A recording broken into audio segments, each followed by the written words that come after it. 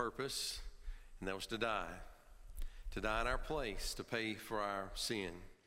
It was through the death of Christ that our forgiveness was made possible. Next Sunday, on Easter Sunday, we celebrate the resurrection of the Lord Jesus Christ. And even though it was his death that paid for our sin, it's his resurrection that assures us that his death was unlike any other death. It's his resurrection that gives us the evidence that he was who he said he was. Many people have died. Only one resurrected himself from the tomb. But how do we know for sure that Jesus died and was resurrected? You know, there's been all kinds of skeptics throughout history that have raised all kinds of doubts about the validity of the death, burial, and resurrection of Christ. A few years ago, there was one prominent skeptic, and he proposed this theory. And when I say skeptic, this is a person with a PhD who's supposed to be a scholar. He proposed this theory. He said that Jesus' body, after the crucifixion, was simply thrown in a ditch and was probably eaten by wild dogs. The national news picked up on this, and they interviewed him, and it was on all the major networks. And the reason he said this is because he says, well, there's historical evidence that the Romans, after crucifixion, simply discarded the bodies and did not allow them to be buried. So this is what happens when you know just enough about something to be dangerous. So it is true that the Romans discarded bodies and denied them burial. It was just one more final linchpin in the humiliation of crucifixion. When the Romans crucified people, it was intended not just to be torture, but it was intended to be as humiliating as possible. And so when they took the bodies off the cross, they would throw them by a highway or a ditch to be left to be eaten by wild animals. The exception was the Jews. The Jews showed great respect for the human body, in part because of the Pharisees' belief in a future resurrection. So the Romans, as cruel as they were, they didn't want to annihilate the Jews. Dead people can't pay taxes. And so there's a balance between keeping order and keeping people subject to the empire. And so they made a concession for the Jews that Jewish citizens who were crucified could be buried in a common grave. So when the Romans crucified Jews, they didn't throw them to the roadside as they would anyone else. They threw them in a common grave together. Jesus, however, was not buried in a common grave. And so Matthew goes to great detail to explain to us about the burial of Jesus and the care of his body. And so in Matthew chapter 27, verses 57 through 66, the passage we're looking at today, there's two main things that are emphasized. One, that Christ was truly dead, and two, that his body was cared for by his faithful followers. You say, well, why would the Bible need to emphasize that Jesus was truly dead? People do not want to believe. People do not want to repent. They'll look for any reason they can not to believe. And there are people that suggest that Jesus didn't actually die. But instead, Jesus was just unconscious when he was taken down from the cross. And then he was taken to another location where he recovered and would live out his days in hiding. Any kind of ending that you can think of other than that Jesus actually had power over death and rose from the dead, people have suggested it. People are looking for any reason why they can ignore the message of the cross. And so Matthew emphasizes to us that Jesus was truly dead. He wasn't in a coma or unconscious. He was dead, and that his disciples very carefully cared for his body. And when I say his disciples, I'm not talking about the 12, but we'll see some of these people here today, so that we might know and believe that Jesus has power over death, over the grave.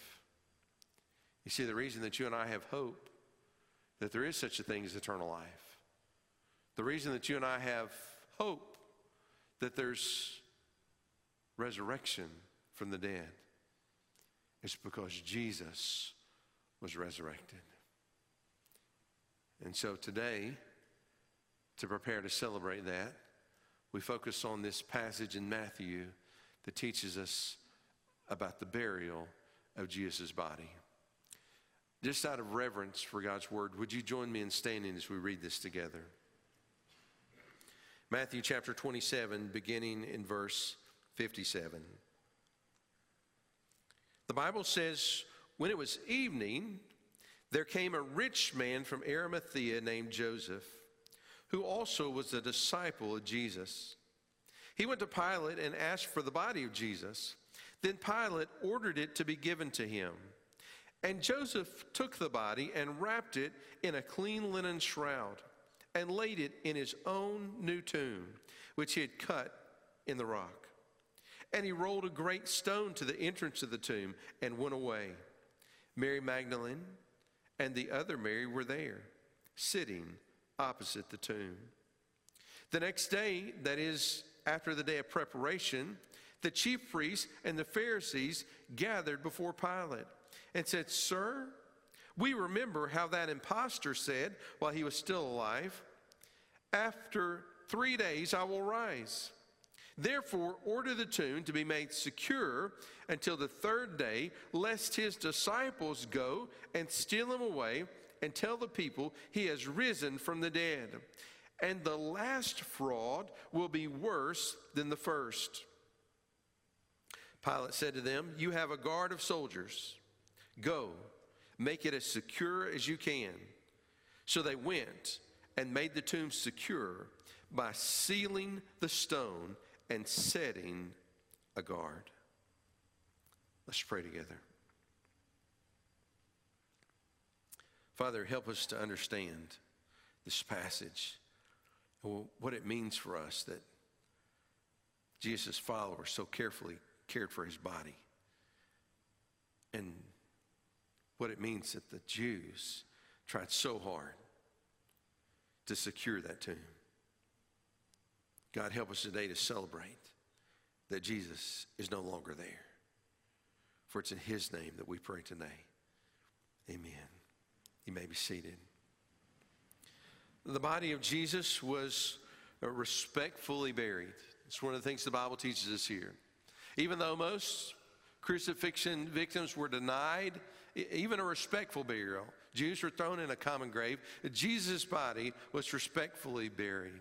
One of the things that we begin to see here is that not all of the Jewish leaders rejected Jesus. The emphasis of Matthew's gospel, and each gospel has a different emphasis, but one of the emphasis of Matthew's gospel is the almost universal rejection of Jesus. Almost. Not everyone rejected Jesus. And so now we come to a man named Joseph of Arimathea, who was a disciple of Jesus.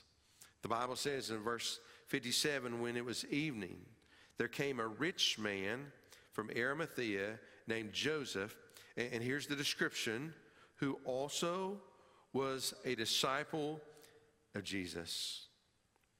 The Bible would tell us in each of the four Gospels about this man. Every Gospel, as they prime in on their focus and decide what to include and what to exclude, every Gospel would include this man by name. John, in his Gospel, here's what he tells us about Joseph of Arimathea. After these things, Joseph of Arimathea, who was a disciple of Jesus, and here's more information, but secretly for fear of the Jews. So Joseph of Arimathea believed Jesus, and he was a disciple. He was trying to learn and follow, but because of fear of the Jews, and when the Bible says the Jews, especially in John's Gospel, it doesn't mean all Jewish people. It's talking about the religious leaders. So in fear of them, he was in secret. Now Joseph of Arimathea, when he comes to Pilate and he asks for the body of Jesus, he is no longer following in secret. You see, this is the thing about the death, burial, and resurrection of Christ. It forces us to decide which side we're on. How can anybody say that Jesus, when he died on the cross, paid for our sins, and that when he rose from the grave, he conquered death? How can anybody say that and believe that and at the same time reject Jesus? Once you come to understand that Jesus, as God, offered himself as a perfect sacrifice for sin, and that as God, he raised himself from the dead, the only reasonable option after that is to worship him and to believe in him. But this is the great dividing line here. See, Joseph of Arimathea, before this, had been in secret. You know, the Bible says there were other members of the Jewish leadership that believed in Jesus, but secretly. But unlike Joseph of Arimathea, who would finally come out as a follower in the open, it says that those other men remained in secret because they loved the praise of men. At some point, you have to decide which side you're on. And the cross and the resurrection forces us to choose a side. Either we say, oh, it's just a hoax. Either we say, it's just a fairy tale. Either we say, nice people mean well when they talk about that, but it's simply not true. Or we acknowledge that Jesus is who he says he is. Who else could raise themselves from the dead but the Son of God? Joseph of Arimathea, who before this had been in secret, now comes forward publicly. Luke tells us a little bit more about this man. In Luke 23, verse 50, it says, now there was a man named Joseph from the Jewish town of Arimathea. He was a member of the council, a good and righteous man who had not consented to their decision and action, and he was looking for the kingdom of God. Luke tells us that Joseph was a member of the council. He's talking about the Sanhedrin. The Sanhedrin was the Jewish high court. There were 71 members of the Sanhedrin. And so Joseph is one of 71 men who ruled the nation of Israel in the first century under the thumb of the Roman Empire. But Joseph of Arimathea, if we could compare him today, it would be like being a U.S. senator. We have 100 senators in the United States that are elected to the Senate. In ancient Jerusalem, they had 71 men that were on the Jewish High Council. This man, Joseph, is one of them. And the Bible tells us here that he did not go along with the Jews' plot against Jesus. And Mark tells us why he would ask for the body of Jesus. In Mark, he says, in verse 43 of chapter 15, Joseph of Arimathea, a respected member of the council, who was also himself looking for the kingdom of God, listen to this, took courage and went to Pilate and asked for the body of Jesus. This man who before, out of fear of the Jews, was a disciple in secret, at the death of Jesus, he takes courage and he comes out publicly. The Jews had plotted to destroy Jesus. They had manipulated Pilate to get their way. when one among their own ranks, Joseph of Arimathea, goes against them and goes to Pilate and asks for the body of Jesus, there's no turning back. No one would ever again wonder which side Joseph of Arimathea was on. The Bible never speaks of him again. It doesn't tell us what it cost him. There's a good chance that he was removed from the Sanhedrin.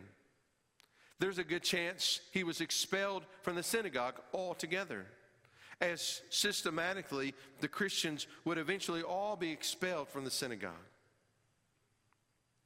We don't know what it cost this man to follow Jesus, but we know that in a moment of crisis, seeing Jesus crucified, he had to make a decision whether he would remain in secret or whether he would come out in the open.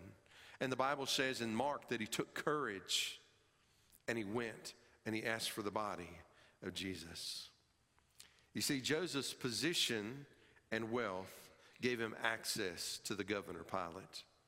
So in verse 58, it says he went to Pilate and asked for the body of Jesus. Then Pilate ordered it to be given to him. Few people probably could have even seen Pilate on that day, let alone received a favor. But yet, Joseph of Arimathea is on the Jewish High Council.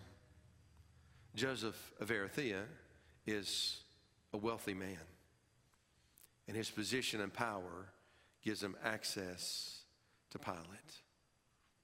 Do you know all throughout the Bible we see God putting people in places so that in a certain moment he might use them for a certain purpose? The Bible tells us about this lady named Esther. Esther's beauty caused her to become the queen of Persia. And in a moment of crisis for the Jews, her uncle Mordecai would say this to her. Esther chapter 4, verse 14. For if you keep silent at this time, relief and deliverance will arise for the Jews from another place, but you and your father's house will perish. And who knows whether you have not come to the kingdom, listen to this phrase, for such a time as this.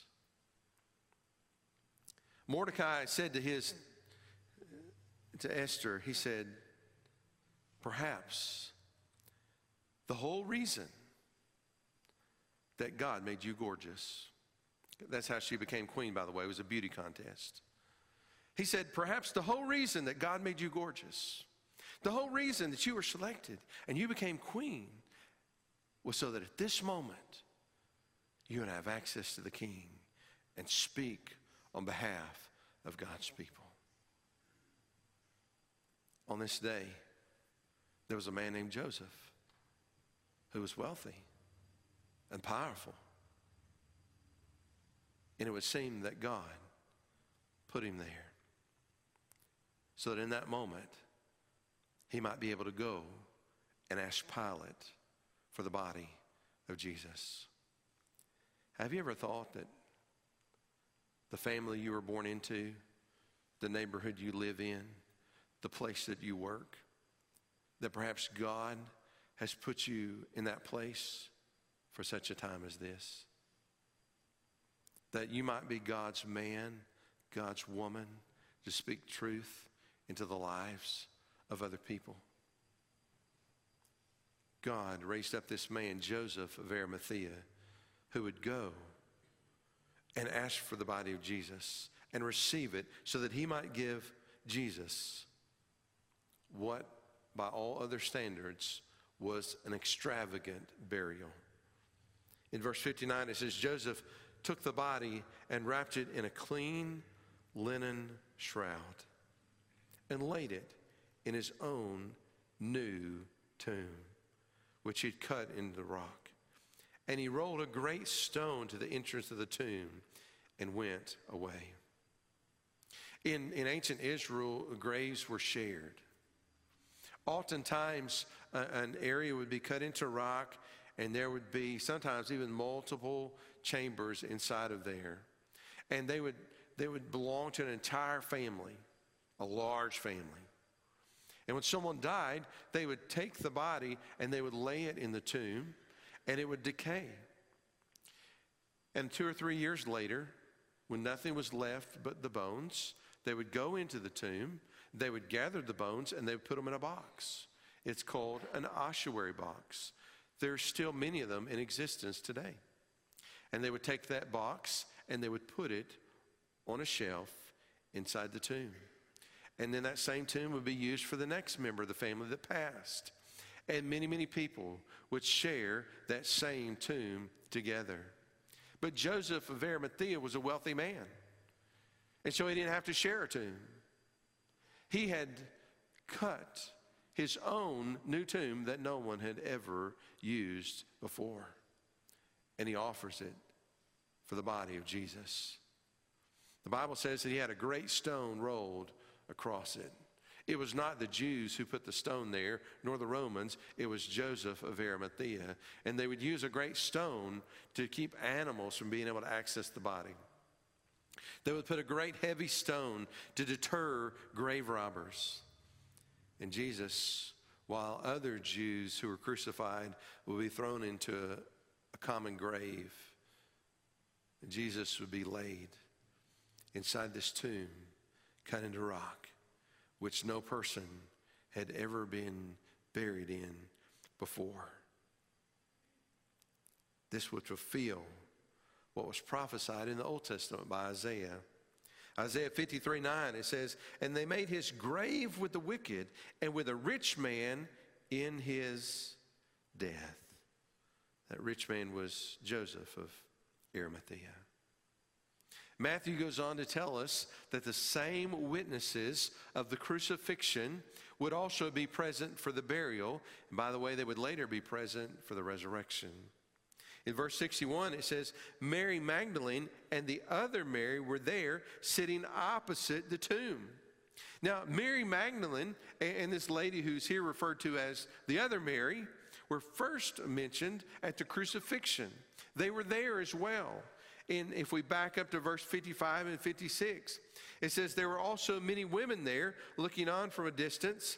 So we know there were many women, but just a few are named, who had followed Jesus from Galilee, ministering to him, among whom were Mary Magdalene and Mary, the mother of James and Joseph, and the mother of the sons of Zebedee. Most likely, later when it says Mary Magdalene and the other Mary, it's talking about Mary, the mother of James and Joseph. So they're there at the crucifixion. They see Jesus crucified. They see him taken down from the cross. They see him taken to the tomb and buried. And they're sitting across from the tomb as Joseph of Arimathea has his body placed in there, prepared, and the stone rolled across. You say, what difference does that make? Well, some would say that Jesus was just a case of mistaken identity. They buried his body in haste. They forgot where they put it. 3 days later, they went back to a different tomb, and it was empty, and they said, oh, he's risen. You say, surely wouldn't people say that? Yes, they do. Google it. Skeptics say that today, but yet Matthew tells us that the same witnesses were there for all these occasions. That the same ladies that saw him crucified, saw him taken down, and saw him laid in the tomb would later come back to see him risen. In Matthew 28:1, it says, now after the Sabbath, toward the dawn of the first day of the week, Mary Magdalene and the other Mary went to see the tomb. And Jesus' resurrection was not a case of mistaken identity. It was a case of power over death. The Jews, they went to great lengths to secure the tomb. In verse 62, it says, the next day, that is, after the day of preparation. The day of preparation was the day before the Sabbath. But Matthew doesn't even say the Sabbath. He says the day after preparation, because what's important was not the Sabbath anymore. What was important was the day that Jesus died, the day of preparation. That was the great day, not the Sabbath. But now, after the day of preparation, the chief priests and the Pharisees gathered before Pilate. And they said, sir, we remember how this impostor said while he was still alive, after 3 days I will rise. You see, the Jews knew the teaching of God, but they didn't believe it. They knew what Jesus had said, but they didn't believe him. In Matthew chapter 11, this is earlier in the preaching ministry of Jesus. Listen to what he would say about those who hear and do not believe. In Matthew chapter 11, verse 20, it says, "Then he," that's Jesus, "began to denounce the cities where most of his mighty works had been done, because they did not repent." So these are cities where Jesus had worked great miracles, and people saw these miracles, but they didn't respond in repentance. He says, "Woe to you, Chorazin! Woe to you, Bethsaida! For if the mighty works done in you had been done in Tyre and Sidon, they would have repented long ago in sackcloth and ashes. But I tell you, it will be more bearable on the day of judgment for Tyre and Sidon than for you. And for you, Capernaum, will you be exalted to the heaven? You'll be brought down to Hades. For if the mighty works done in you had been done in Sodom, it would have remained unto this day. But I tell you that it will be more tolerable on the day of judgment for the land of Sodom than for you." And in the next chapter, Jesus would go on to teach the same principle here. After giving a parable about a servant and his master, here's what he says to sum up the point of the parable. "And that servant who knew his master's will, but not get ready or act according to his will receive a severe beating. But the one who did not know and did what deserved a beating will receive a light beating. Everyone to whom much was given, of him much will be required. And from him to whom they entrusted much, they will demand the more." The chief priests, the rulers, they heard the preaching of Jesus. They saw the miracles. After his death, they went to Pilate, by the way, violating their own understanding of the Sabbath. That's how desperate they were to end the ministry of Jesus. They went to Pilate, and they said, "This man said that after 3 days he was going to rise." They knew what Jesus had said, and yet they did not believe nor respond. And Jesus had taught, it's recorded in Matthew chapter 11 and 12 that we read, that God holds us accountable for what we know. If you've decided in your heart that you don't want anything to do with Jesus, the best thing you could do for yourself is to leave here and never return again. Because for every sermon you hear, God will hold you accountable for what you knew and did not respond to. The Jews knew what Jesus had taught. They saw the miracles. They knew what he preached, but they refused to believe it. And so on this moment, as Joseph of Arimathea has come out of their ranks and identified himself as a disciple of Jesus, they have gone now to Pilate on the next day to try to secure a guard of soldiers to make sure that no one could say that Jesus rose from the dead. The amazing thing is that the Jews unwittingly affirmed the resurrection. You see in verse 64 it says, this is Pilate speaking, "Therefore order the tomb to be made secure until the third day." This is Jews asking Pilate, "Lest his disciples go and steal him away and tell the people he has risen from the dead. And the last fraud will be worse than the first." And Pilate said to them, "You have a guard of soldiers." So Pilate gives them a guard of Roman soldiers. "Go, make it as secure as you can." So they went and they made the tomb secure by sealing the stone. They put a seal on the stone so that anyone would know that tampering with that stone was a violation of Roman law. And then they put a guard of soldiers. You see, by securing the tomb, they left no other logical explanation for an empty tomb other than the resurrection of Jesus. You see, Jesus, when he died, he paid for our sin.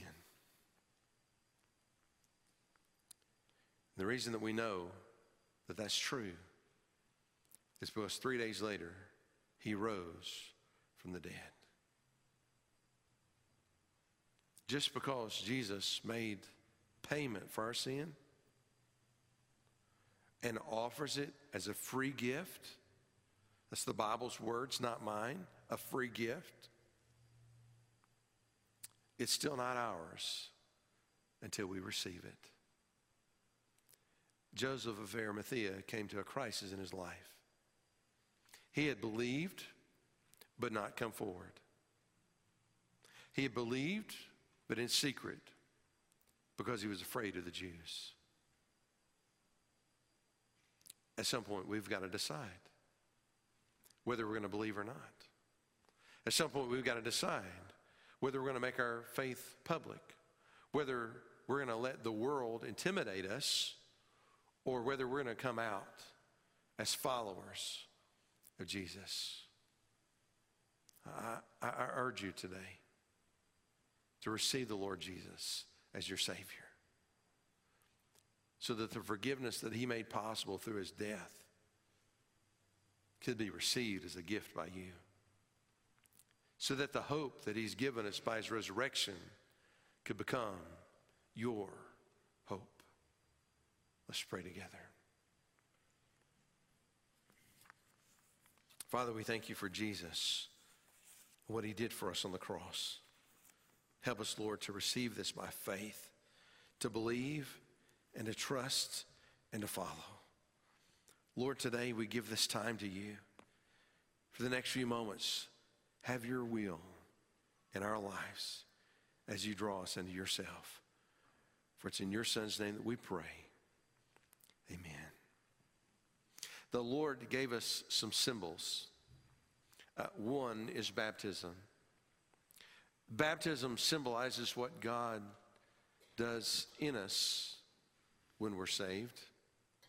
And it symbolizes what Christ did for us.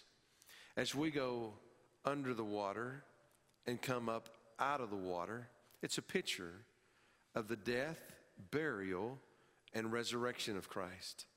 It's a picture of what Christ is going to do in us as we put to death an old way of life and rise to walk in newness of life. There's another symbol that the Lord gave us. It came out of the Passover meal. This symbol of juice and bread symbolizes receiving Christ. Just as a meal may be set out before you, you remain hungry until you eat.